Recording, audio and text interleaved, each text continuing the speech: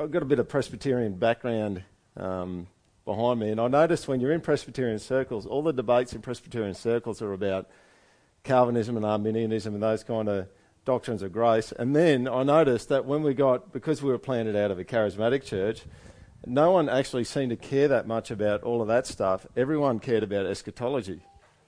All right? Now, eschatology is kind of end time stuff. All right?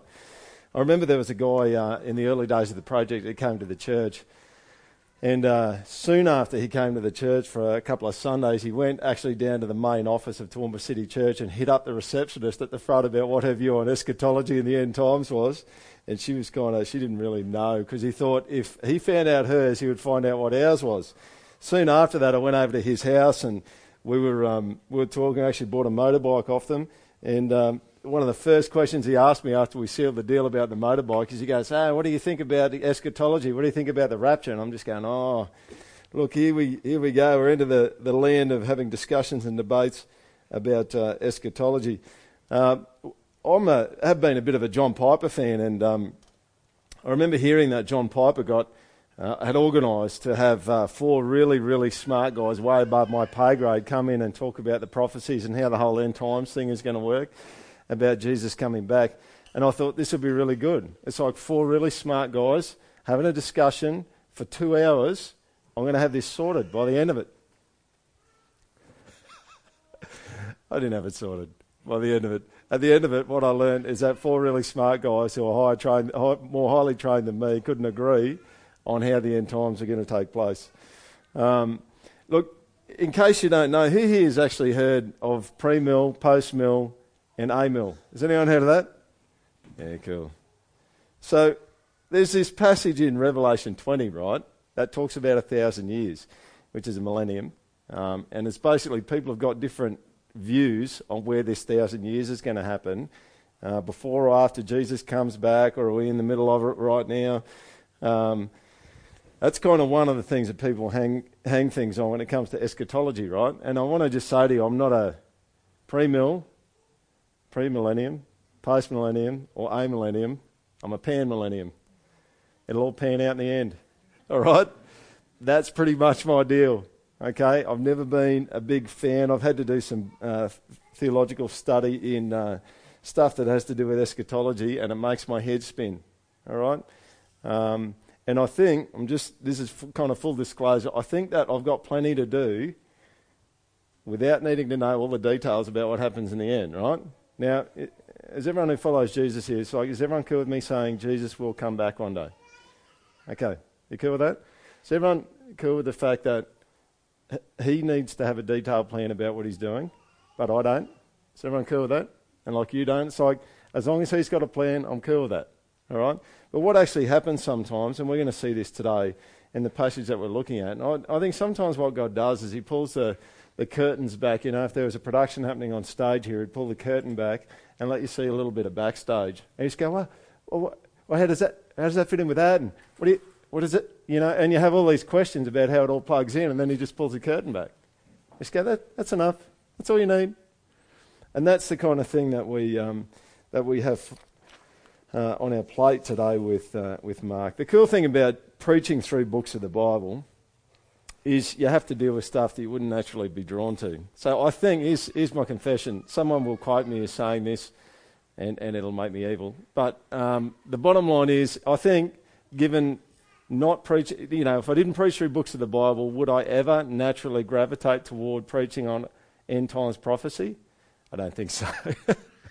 It may never happen, except for the fact that it's in the Bible, so it has relevance and it is important. All right?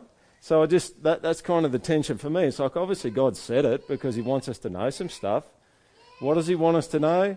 Well, hopefully today you'll see in this passage, I think what's central in this passage is not so much knowing the details about what's going to happen, but something else, which we'll get to now. So if you've got your Bible, you can open up to Mark 13. And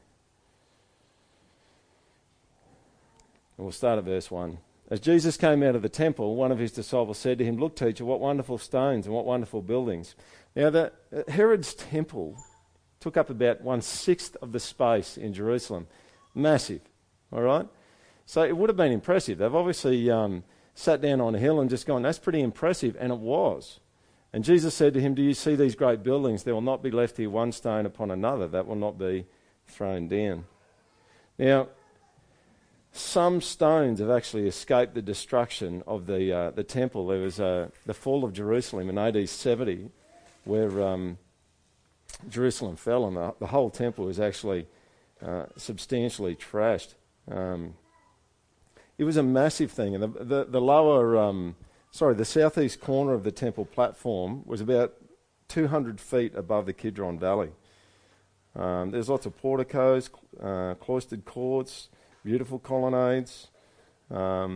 Josephus, the Jewish historian, tells us that the stones of the temple were 11 metres long, 3.5 metres high, and 5.5 metres wide. I think about that. There's no D10 cat coming in there to make that happen, right? No, 20-ton excavators or whatever it is pulling those things into place. They've obviously worked out how to do it. But you can imagine they're sitting there and going, this is really impressive, this temple. Really, really big. And there's a sense here with the disciples, like they're a bit kind of incredulous. It's like, this is really magnificent, and this is going to get torn down. And it's got a little bit of a feel about it like the time of Noah. It's like the temple. Jesus has previously said, look, the temple hasn't been doing what it needs to be doing, and so it's going to get pulled apart. There's a sense of judgment about it. And I think Mark 13 actually is the start of Jesus being even more earnest than what he has been. So let's keep going from verse 3. And as he sat on the Mount of Olives opposite the temple, Peter and James and John and Andrew asked him privately, tell us, when will these things be, and what will be the sign when all these things are about to be accomplished? Now that is a good question, isn't it? It's a very human question. Just think about that. You've heard something magnificent, in a tragic way, I guess. Something huge is going to happen. So can you just let me know when it's going to be? Like, I need to, I'll put an appointment in my Outlook calendar, and we'll be cool. That'll be cool. I'll know that on the 27th of January, year 70, or whenever it is, it's all going to happen, But what does Jesus say? And Jesus began to say to them, see that no one leads you astray. It's like, sometimes I think Jesus uses some political tricks. Have you noticed that? Politicians answer the question they wanted the person to ask instead of the one they actually did. And this is kind of what Jesus does. It's like, Jesus, can you just give us a couple of tips?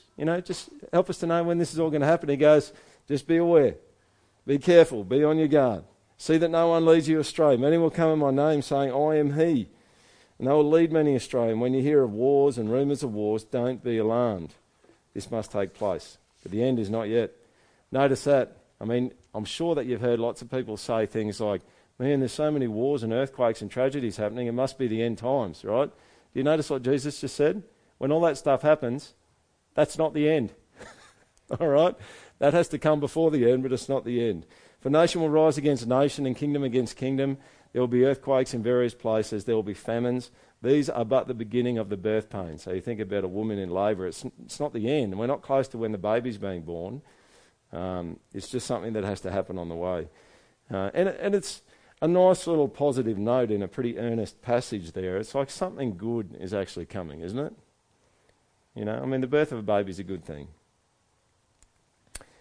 But be on your guard, for they'll deliver you over to councils, and you'll be beaten in synagogues, and you'll stand before governors and kings for my sake to bear witness before them. And the gospel must first be proclaimed to all nations. And when they bring you to trial and deliver you over, don't be anxious beforehand what you are to say, but say whatever is given you in that hour. For it is not you who speak, but the Holy Spirit. And brother will deliver brother over to death, and the father his child, and children will rise against parents and have them put to death. And you will be hated by all for my name's sake. That's a good memory verse for the kids, isn't it? So, you'll be hated by all for my sake. It's like, that's, you're in the middle of the night and you can't sleep because you'll get worried about something. That's a good scripture, isn't it? It's like, I'm going to be hated by everyone. It's like, that's not going to help you sleep, right? But here's the thing, it is actually going to be the case. But the one who endures to the end will be saved. But when you see the abomination of desolation standing where he ought not to be, let the reader understand. You get it? I'll keep going.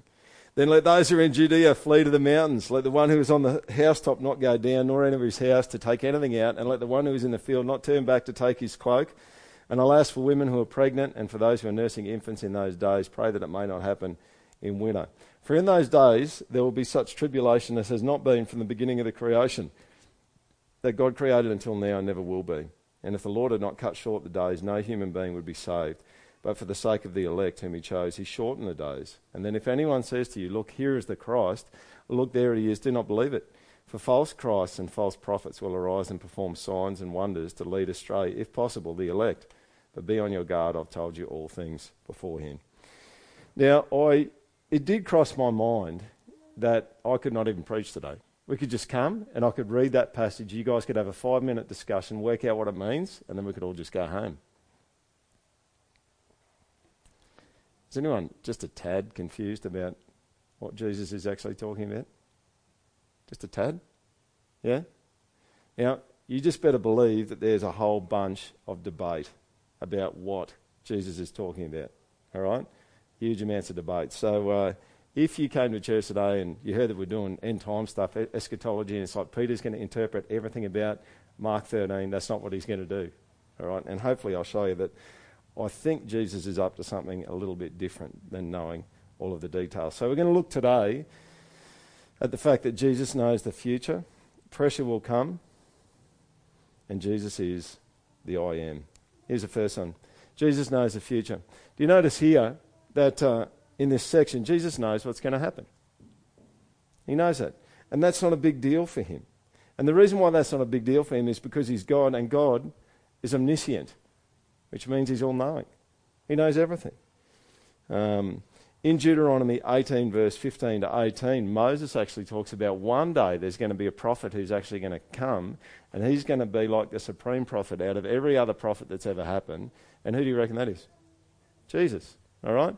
So you just better believe in this passage, Jesus is being prophetic, which means he's telling something about the future because he's God and he knows the future. That shouldn't be any surprise to us. So God is omniscient. What does that mean? Well, that actually means that God knows everything about you and me. He knows everything about everything, which is Job. Let me read Job 28:24. For he looks to the ends of the earth and sees everything under the heavens. All right? So you don't hide it. He just sees everything about everything. He knows all of history, and you get that from Isaiah 46. All right? It says in Isaiah 46, 9-10, it says that there's none like God declaring the end from the beginning. He knows everything. He knows everything about history. In fact, he knows what people will decide before they decide to do it. And this one, he knows what people would have decided if a certain course of action was going to happen. And this is Matthew 11:21. Woe to you, Chorazin, woe to you, Bethsaida, for if the mighty works done in you had been done in Tyre and Sidon, they would have repented long ago in sackcloth and ashes. All right, so here's a quick summary about God's knowledge. God fully knows himself, talks about that in Corinthians, and all things actual and possible in one eternal act. I'll read that again. God fully knows himself and all things actual and possible in one eternal act. Do you get that? So just think about that for a minute. God never needs to learn anything new. His knowledge never changes or grows, and he never has to stop to think about what something means. He just always knows. So let me ask you this question. This is not a trick question. Would God ever have to count the grains of sand on the beach? Would he? Why not? He knows it, all right? Because if he had to count it, there would be a time in which he didn't know it, wouldn't he? Would God ever have to have a count in terms of actually count the number of hairs on your head? No. He just knows it all the time. Does he need to count to know how many stars there are in the sky? No, he doesn't. He knows all things actual and possible in one eternal act like that. He just knows it. Now, this brings us to the nature of prophecy, right? What you've actually got going on in prophecy is you've got God, the all-knowing God, telling someone some of his knowledge so they can tell it to people. That's basically what prophecy is. Okay? Now, Jesus being God himself, that's a much smoother process, if that makes sense. It's an inside job with him. He's on the inside of that whole process. But you've got this whole line of prophets in the Old Testament where God tells them something and then they tell it. Now, this still happens, I think. Now, not in the sense that books of the Bible are being written, but I think it still happens that God tells people things and then they tell someone else about the knowledge that God has, right? Now, back in September last year, I remember it was a Wednesday, and it was a terrible Wednesday, like a really bad day. And I don't know whether you've ever had a really bad day and you get to the end of it and you go, I've got a lot of work to do, but tomorrow I'm just going to go and do something that if I was on task and it was a good day yesterday, I might have not done that so that I could do my work, but I'm out. That was just a really bad day and I just need a breather, right? So Wednesday was really, really bad. And on the Thursday, I decided, I go along to the pastor's prayer time here in the city here probably about once a fortnight, once every 3 weeks.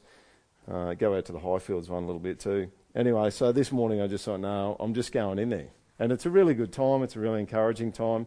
So I went in there and I just sat next to this couple. It was an older lady and a husband there. And everything happened. There was singing, kind of worship stuff. And anyway, we get to the end of the thing and she says g'day to me and we're just trying to work out whether we've met each other before, doing all that sort of stuff. And we had a bit of small talk stuff. And then I thought, I better go. And, I got some stuff to do. And she goes, I didn't know whether to tell you anything, whether to say anything to you. But she said, when I was sitting there, she goes, God gave me this picture about you. And then she went to describe this picture. And do you know the picture that she gave was mapped exactly onto what had just happened in my life. And I'm just going. I said, do you know anything about anything, to do with these things? She goes, no, not really. No, I don't know anything about any of that. And she just actually told me some stuff. It was like some of God's knowledge got mediated to me through her. And the cool thing was, I didn't get back there for a while. But she went home and she actually wrote down the exact thing that she saw and she had it on a piece of paper in a handbag. And the next time I was there, she came up to me and she goes, I wrote it down for you. Here you go. And it was really, really encouraging. So I think that happens. I don't think that happens in a capital P prophecy. I don't think what she shared with me, well, it's not on the same level as Isaiah in the Old Testament, in my view. But does God share things with people that he wants them to pass on? Yeah, I think he does. There's two main roles for a prophet, and that's foretelling and forthtelling. All right? Foretelling is where God tells a prophet something about the future, and they actually can tell what's going to happen there. I'll read this because I think it's a classic little story out of 2 Kings 6. Once when the king of Syria was warring against Israel, he took counsel with his servants, saying, at such and such a place shall be my camp. But the man of God sent word to the king of Israel, beware that you do not pass this place, for the Syrians are going down there. Do you see what's going on? The prophet knew that the Syrians were going there before the king of Israel knew it. He had kind of this inside information. And the king of Israel sent to the place about which the man of God told him. Thus he used to warn him, so that he saved himself there more than once or twice. And the mind of the king of Syria was greatly troubled because of this thing. And he called his servants and said to them, will you not show me who of us is for the king of Israel? You see what he's asking? It's kind of like the king of Israel somehow knows that I'm going to go and camp down there. Every time I move, he knows where I'm going. Right? He's going, there's a spy in the ranks. We've got to find out who this spy is. But it wasn't a spy at all. It was Elisha the prophet. God kind of gave him a bit of a word about what was going to happen, and he passed it on to the king. And that's what one of the servants says. And one of the servants said, none, my lord, O king, but Elisha the prophet who is in Israel tells the king of Israel the words that you speak in your bedroom, because God knows it. So part of prophecy is foretelling, and the other part of prophecy is forthtelling, which is bringing what God is saying to the people. So the Old Testament wasn't just about this is what's going to happen in the future. The prophets in the Old Testament, it was also about this is what God wants you to know. This is what you need to remember. Now, Old Testament prophecy, I think, is one of the most compelling proofs out there for the fact that God wrote the Bible. Listen to this from apologist Norman Geisler. He said, according to Deuteronomy 18, a prophet was false if he made predictions that were never fulfilled. No unconditional prophecy of the Bible about events to the present day has gone unfulfilled. Hundreds of predictions, some of them given hundreds of years in advance, have been literally fulfilled. The time, city and nature of Christ's birth were foretold in the Old Testament, as were dozens of other things about his life, death and resurrection. Numerous other prophecies have been fulfilled, including the destruction of Edom, the curse on Babylon, the destruction of Tyre. That's worth having a look at, right? Go and have a look at Ezekiel 26. Basically, the deal with Tyre, just give it to you in 30 seconds, is Tyre, the prophecy is that Tyre's going to get, the whole city's going to get scraped off the rock and thrown in the ocean, basically is what it was. So you have these multiple nations coming up against Tyre, and in the end what happens is a nation comes up against Tyre, and they battle against them, and Tyre just kind of stick their tongues out at them and just sarcastic and just kind of getting at them for what they're doing, because Tyre actually had a whole bunch of boats, and they knew that if they got into trouble in their city, they could jump in their boats and go to the island offshore, right? So when they started to go down, when the city started to fall, they jumped into their boats, they went to the island offshore. The army was so cranky, they picked up all of the town and threw it in the ocean to make a land bridge and went over and slaughtered them, basically. So you've got this, and basically, if you look at evidence that demands a verdict, like the prophecy is that Tyre will be reduced to a bare rock, and fishermen will dry their nets on the bare rock, and that's pretty much what happens, the old city of Tyre. So there's some really specific stuff there. The return of Israel to the land. Geisler goes on to say, other books claim divine inspiration, such as the Quran, the Book of Mormon, and parts of the Hindu Veda, but none of those books contains predictive prophecy. Note that.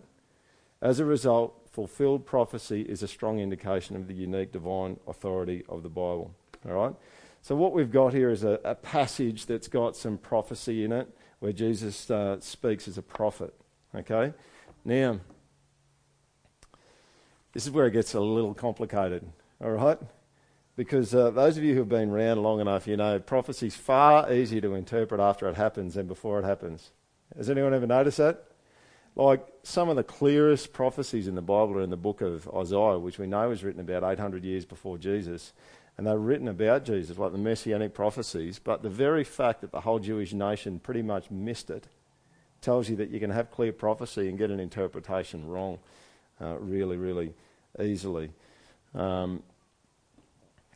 And I just want to throw in at this point in time, and this is probably the fulcrum, I guess, of the message today, is there's a human tendency to want to know the details about this stuff, all right?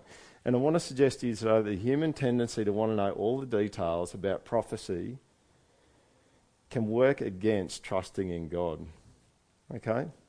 I think God has this way. I posted something on Facebook yesterday that God will provide you information. He'll reveal things to you that will encourage trust in him, but he won't give you so much that trust is unnecessary. Do you get that? And I think it looks like that with Jesus here, because Jesus is going to give people a little bit of information, but he's not going to give them enough to know all the details. Because do you know what often happens, I think, with humans is if we can get all the details and we can know everything, then we can trust in an outcome rather than trusting in a person. It's a real danger, all right? And some of you probably know some people who get pretty fixated on working all the details out about end times kind of prophecies. And I think in this passage, hopefully you'll see by the end of it that Jesus is kind of working against that, giving them all the details, and he's saying, you need to trust me, you need to stay present in discipleship with me through all of these events. Let me return to this one. This is... I don't mean this in a dishonourable way toward the scriptures, right? But this is just, like the irony here is just thick and heavy, all right? And I'll tell you why. This verse here says, but when you see the abomination of desolation standing where he ought not to be, let the reader understand. Do you get what I'm saying? It's like, that's why when I read through it, I just, you got it? Because it's kind of like, that's kind of like what Mark's saying. He said, let the reader understand. You just go, okay, all right. Now, if I can just add to this, one of the commentators that I read made this comment about that verse. He says it's a particularly difficult verse. He actually suggests it's probably the hardest verse to interpret in Mark, if not the whole Bible. All right? to actually know what he's talking about. So it's pretty ironic that Mark says, let the reader understand. Now, I'll just give you a quick snapshot, right? This phrase, the abomination of desolation, is mentioned in Daniel, the book of Daniel, okay? It's a bit cryptic in the book of Daniel, but it looks like it was actually fulfilled when Assyrian general Antiochus IV,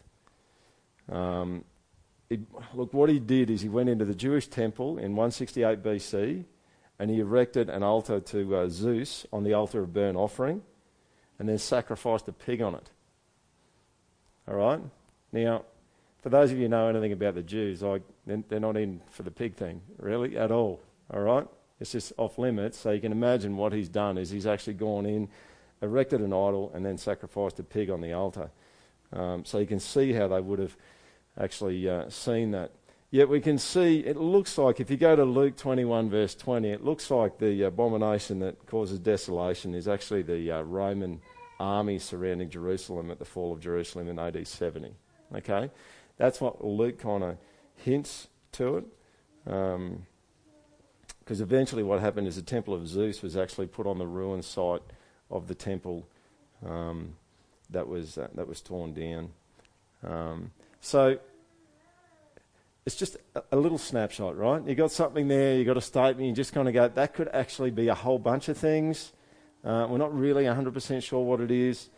Difficult one to kind of work out there. It looks like it's probably the Roman army surrounding Jerusalem, but we're just going to be cautious and a little bit slow to say we know exactly what it is. You see, we want more detail, we want more clarity, maybe because we want more control. Maybe because we want to bypass a relational trust in Jesus for a trust in a particular outcome. And as I said before, God will share with us things that will guard, inspire and protect faith, but he won't share things with us that make faith optional. And I think that's what he's doing with the disciples here. They say, give me the details. He says, be careful. Stay in the present, stay disciples. All right, number 2, pressure will come. This first one here, nation will rise against nation and kingdoms against kingdom. You know, as I mentioned before, who here has ever heard someone say, man, there's so many earthquakes and wars going on, we must be in the end times? Have you heard that? Which is kind of,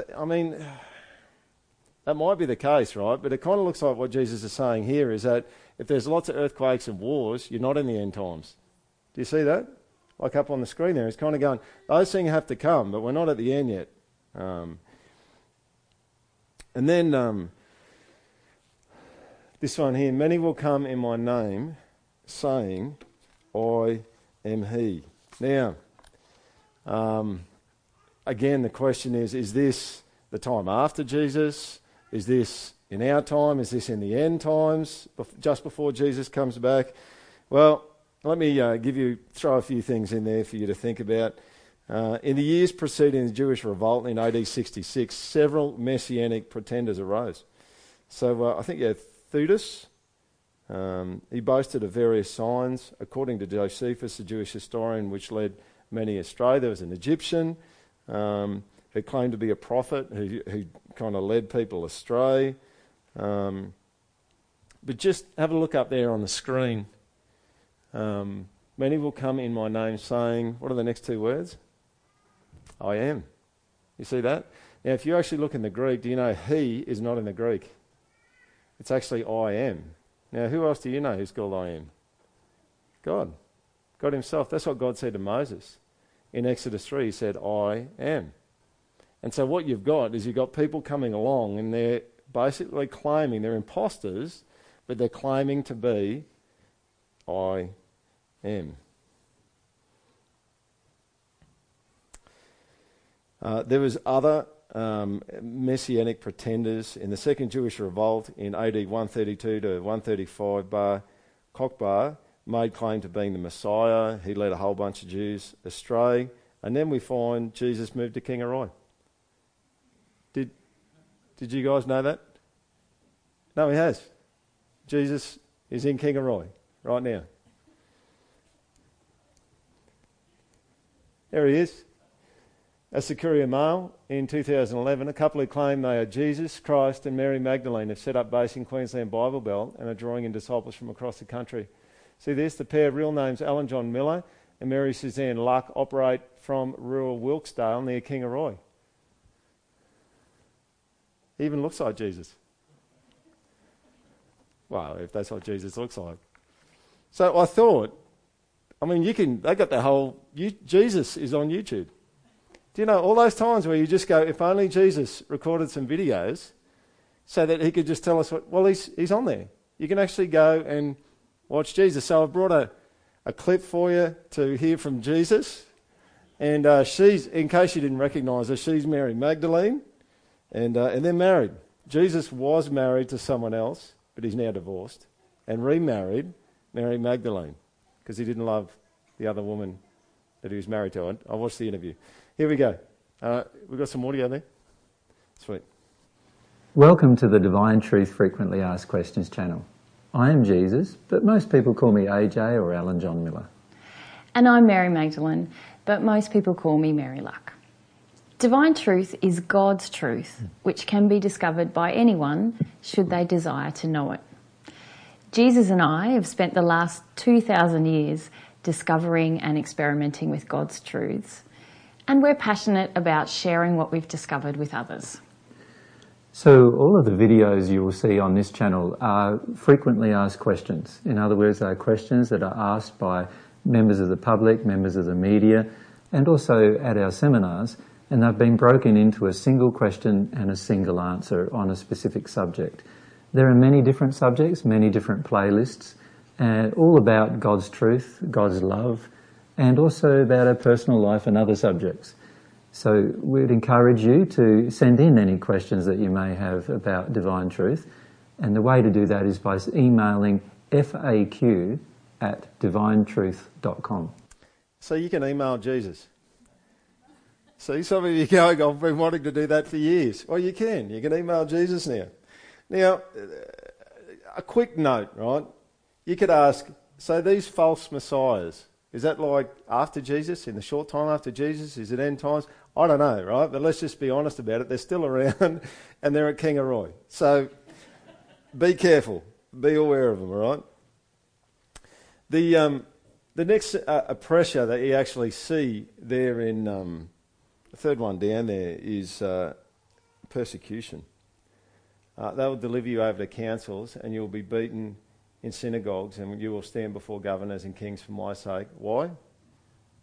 To bear witness. Like the way that that's phrased actually sounds like the purpose of persecution is to bear witness. The second century church father Tertullian is summarised as saying the blood of martyrs is the seed of the church. And it's true. I mean, people, you can sign up for regular email updates from Voice of the Martyrs and you know that there's Christians all over the world that are being slaughtered because they follow Jesus.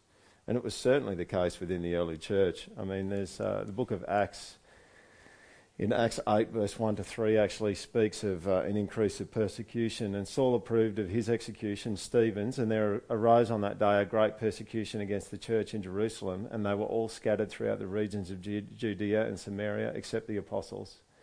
Devout men buried Stephen and made great lamentation over him, but Saul was ravaging the church and entering house after house. He dragged off men and women and committed them to prison. You know what one of the main differences is? There's lots of differences, but one of the main differences is between early Islam and early Christianity. The first 300 years of Islam was convert or die. The first 300 years of Christianity was convert out of following Jesus or die. Do you see the difference? One of them's killing other people and the other people being killed for following Jesus. Huge difference. But here's the reality, folks. God actually wants to bring about his purposes through persecution. Are you up for it?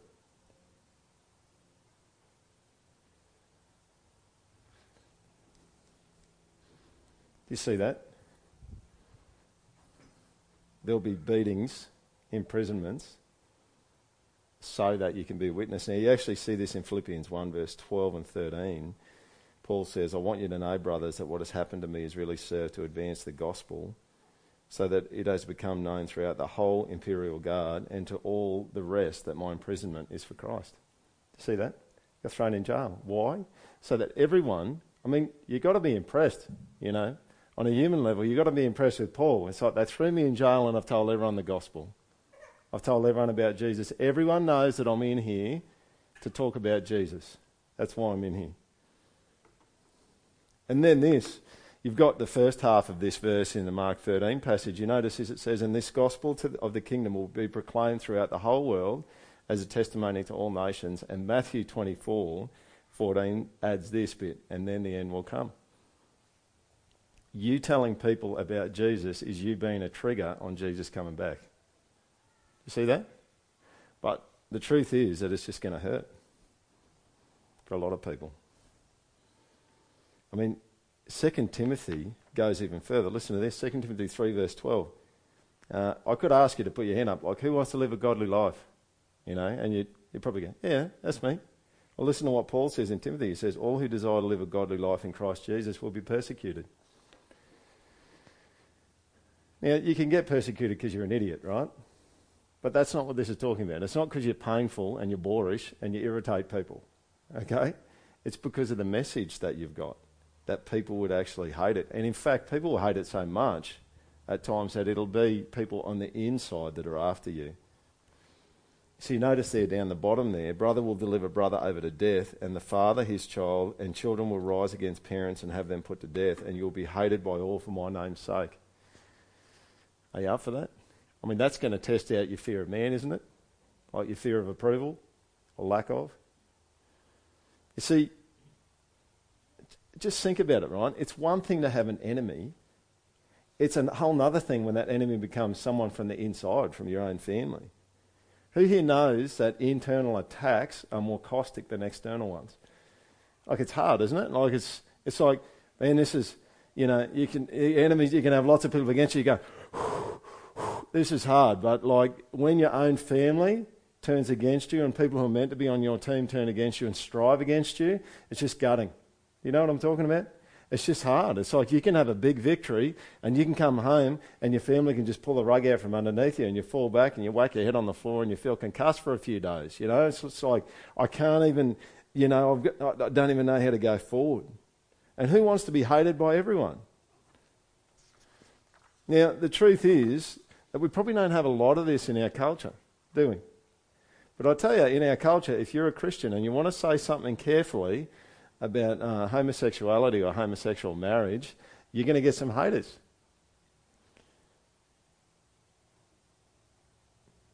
True?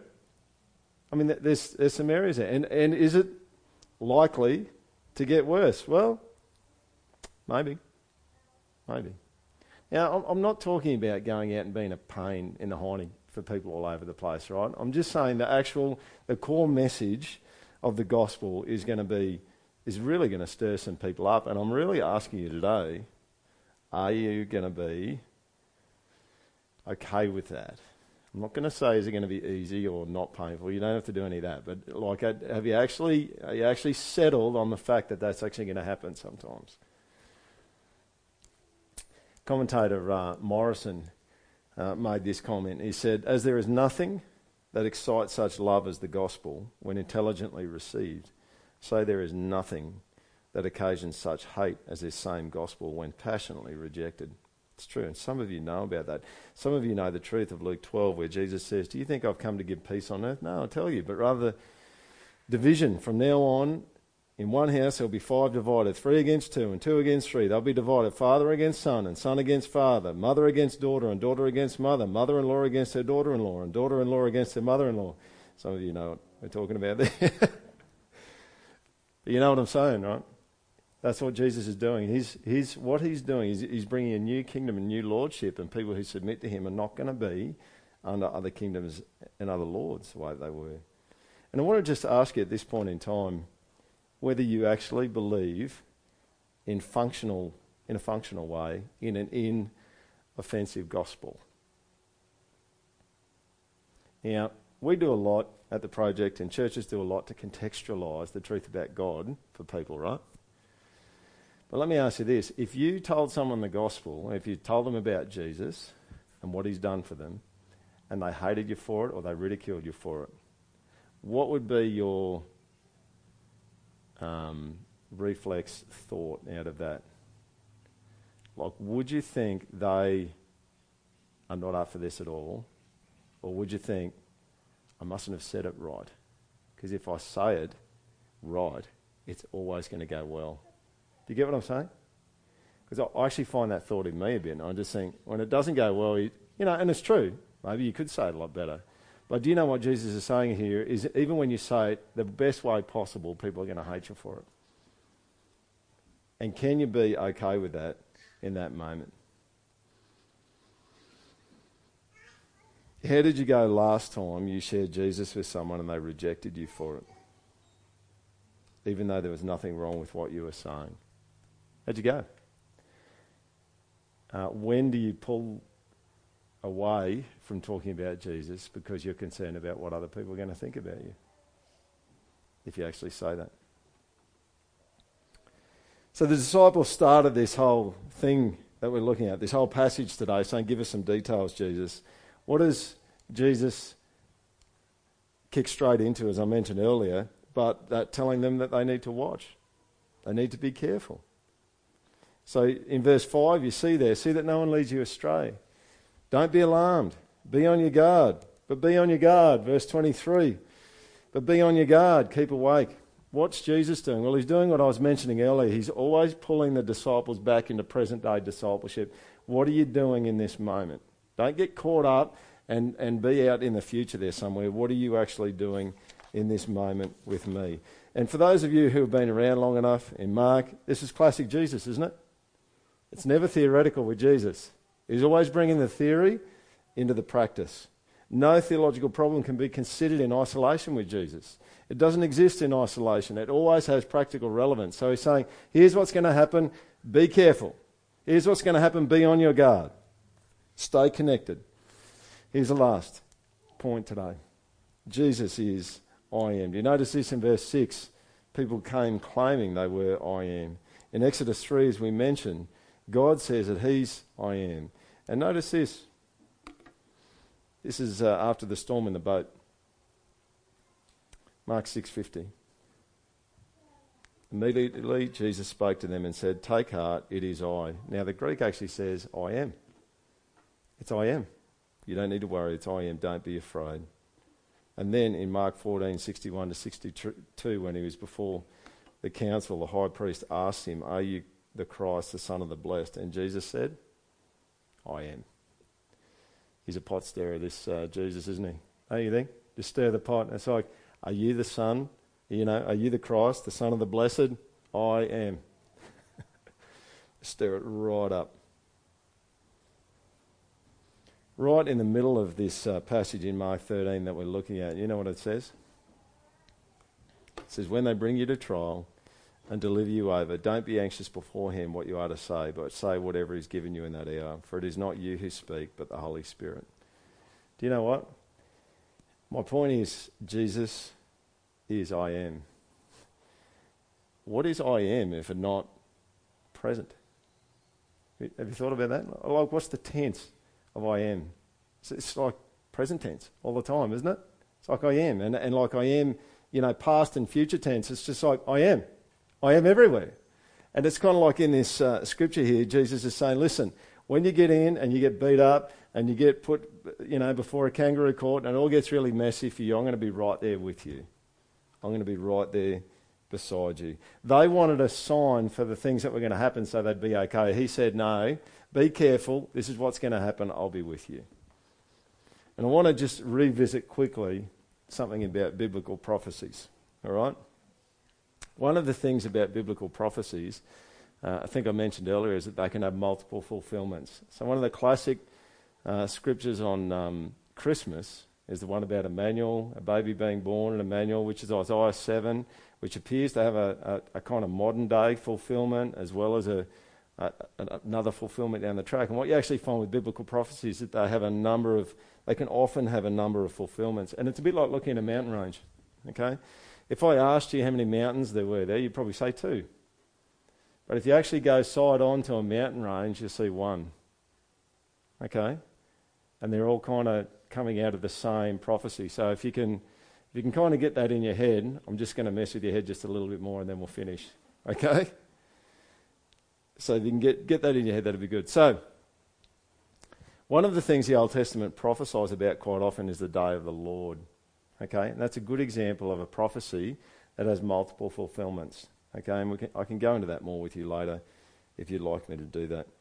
There's an Australian Sydney kind of evangelical theologian who's way above my pay grade and he's really smart. I think his name is Peter Bolt.